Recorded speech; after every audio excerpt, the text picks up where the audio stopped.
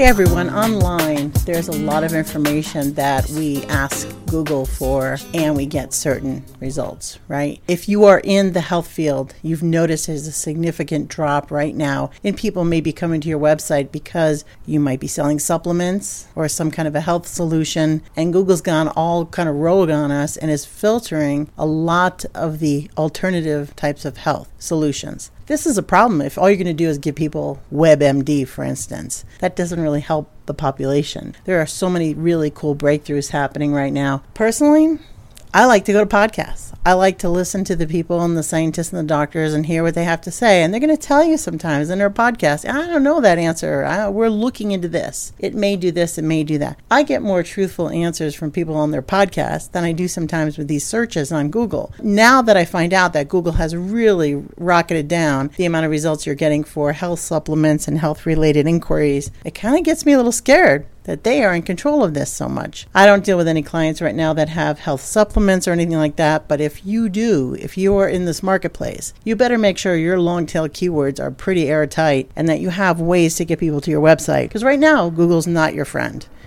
All right, well, I just want to make sure I mention that because Google does have a lot of power in this industry and search is really important. And again, here we are, voice. I like listening to health podcasts, and I think other people do too. And I'm not going through the Google filter when I'm listening to a podcast. Have a great day, everyone. This is Jan Rossi with Marketing Residency. Have a great day.